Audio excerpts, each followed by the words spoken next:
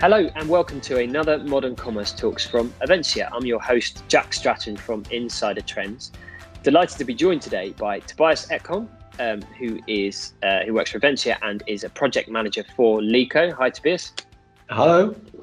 And also Andre Ila, who is the head of online sales at Lyko. Hi, Andre. Hi. Thanks so much, both of you, for making the time, and thanks for everyone else for tuning in to watch.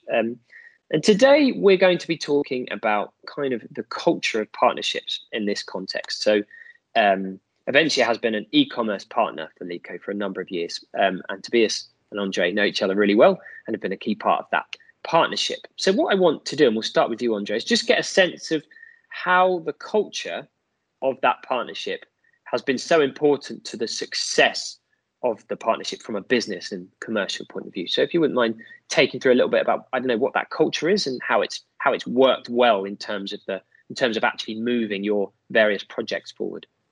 Right. Yeah. So I think that we have a culture where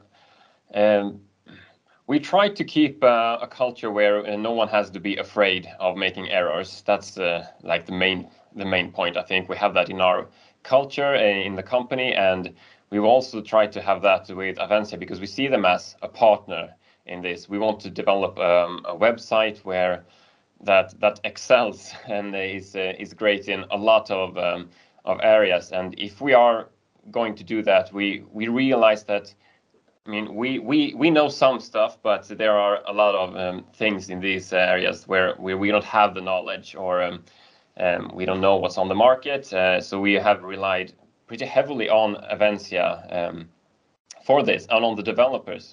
I think we have given them great flexibility and trusted them with finding out the best solutions. And when we make an order for a feature or something, they feel that they can challenge us with, wait, is this really the best way of doing it? Or have you thought of this solution here? And so we have this, I think we have this feeling where we can talk very openly to each other, which I think has been a great part of the success. That's great. And in terms of that kind of, removing that fear of failure, which is so important across, I think, any business relationship of any kind. Maybe it's sometimes overlooked, actually, when it comes to online and e-com, but it's just as important, of course, as anywhere else. Tobias, from your point of view, what kinds of things have you done at Eventia and also with Lyko to foster that culture where people aren't afraid of making mistakes and do have that kind of boldness to try stuff and talk openly? What's kind of at the heart of making that possible?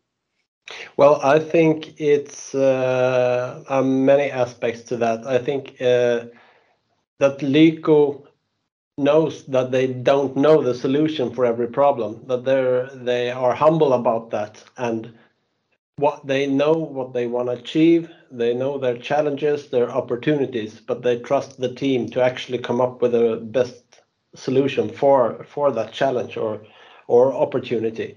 And also doing it in an iterative way, not just, okay, now we decide on this way, we just run ahead, but do it iteratively and take small steps, and try out things, especially when we're about to embark on something big.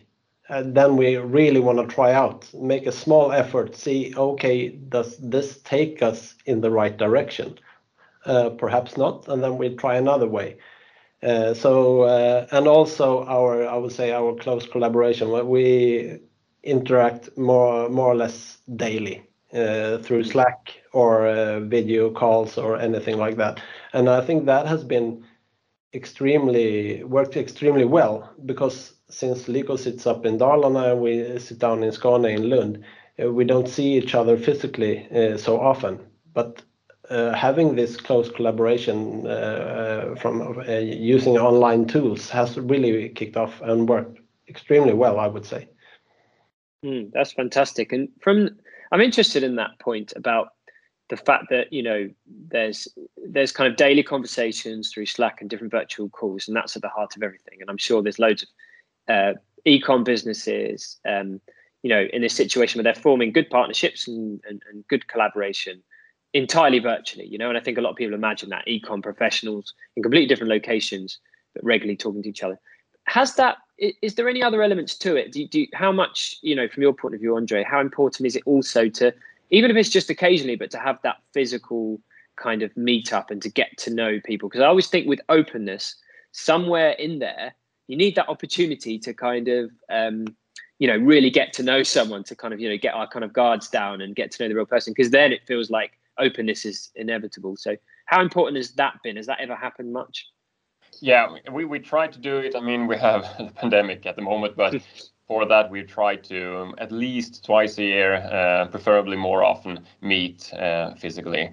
And with those meetings, we set up like the big scopes and discuss matters that we think we need some time and we want to discuss them in a big group.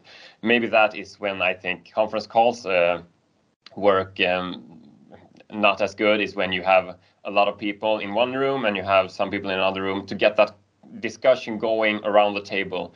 That's probably one of the challenges with meeting just digitally. But I do believe in the value of meeting in person. I think that one of the reasons that we got off so good with Avencia was when we did a kickoff back in 2016 probably, where we brought up the developers up to us here in Dalarna, and we went out in the woods where they have recreated a village, one of these temporary villages that the cabin or woodworkers used to build up when they were working out in the woods for maybe months. So they have all these log cabins, there is no electricity there. So there's a sauna, so we went in the sauna and we had a hole in the ice where you could cool off.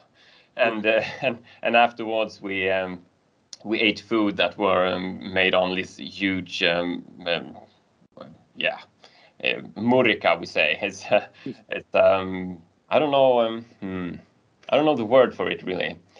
But kind of like sort of camping style, like open fire, that kind of thing. Yeah, it's open fire. It's a big plate of metal where you just pour everything in. So there's this smell of food everywhere and smoke all around, and there's no lights except the fire. And I remember that the team members talked about this for years after, actually, that how this was so different from how other companies they had worked with before had handled their kickoffs, where you usually go out and have a dinner, or maybe you go bowling or something like that.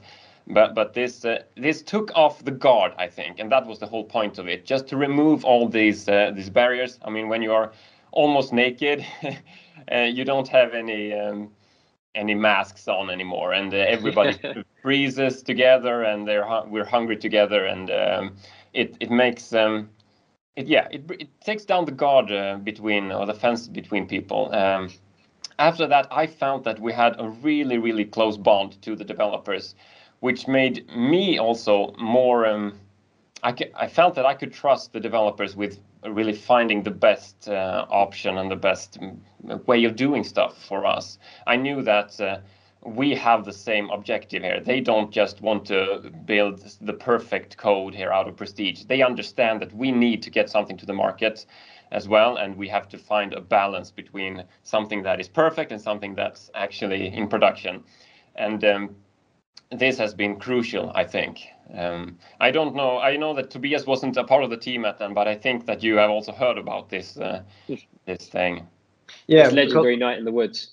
yeah. Of course, I've heard about it. But actually, when I joined the team in 2017, we went up to Vansbro in Dalarna in June of that year, and of course we had a lot of sessions discussing highs and lows and everything. But then in the evening, Rickard Lyko took us for a hike out in the woods, and then we had dinner at his parents' home.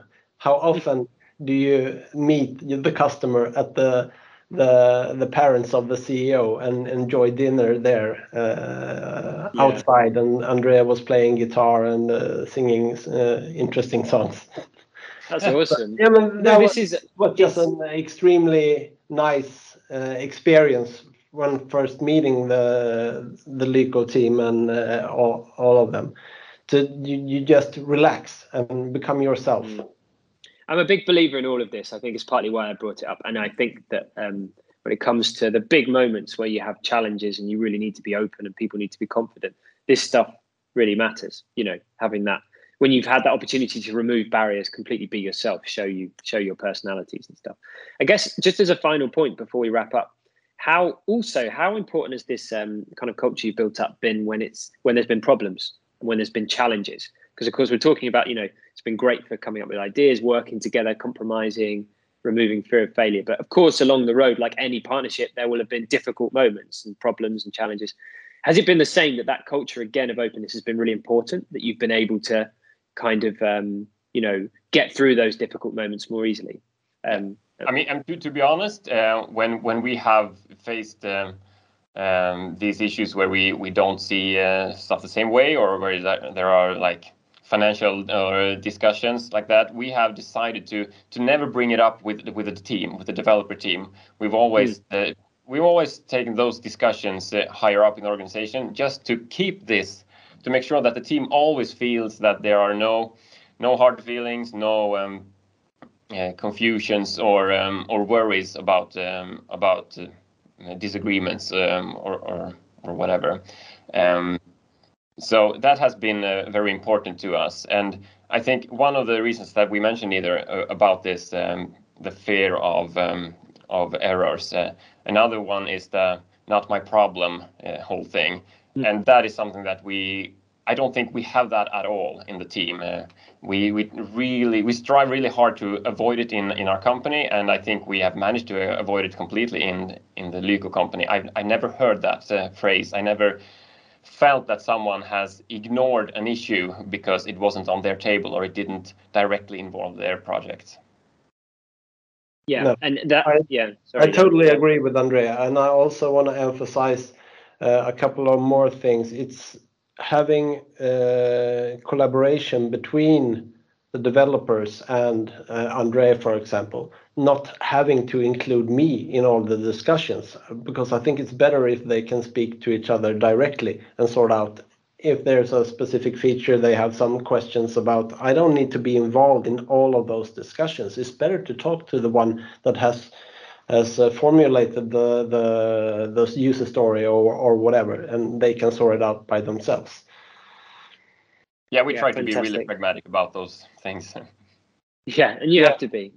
Yeah, and one other thing regarding the of course we have experienced difficulties, and I think what Lyko has done has been lifted it up really early and being transparent and really clear about what they think have went wrong in some way, and we can be transparent back from Avencia and try to sort it out in the best way possible. And I think it's good, because sometimes customers built up aggression and then it spills over, but when something like this happens, Andre and the others, they come with it directly, so we can sort it out immediately before it's come infected in a hazardous way.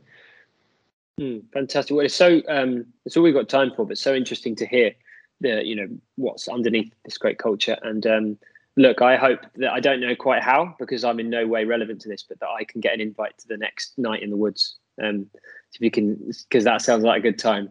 Sure. Thank you both so much for taking the time to talk to us. I'm sure we'll talk again about more of this. And thanks everyone for tuning into this Modern Commerce Talk, and we'll be back with many more soon. Thanks, Tobias. Thanks, Andre. See you soon. Thank you. Thank you. Bye.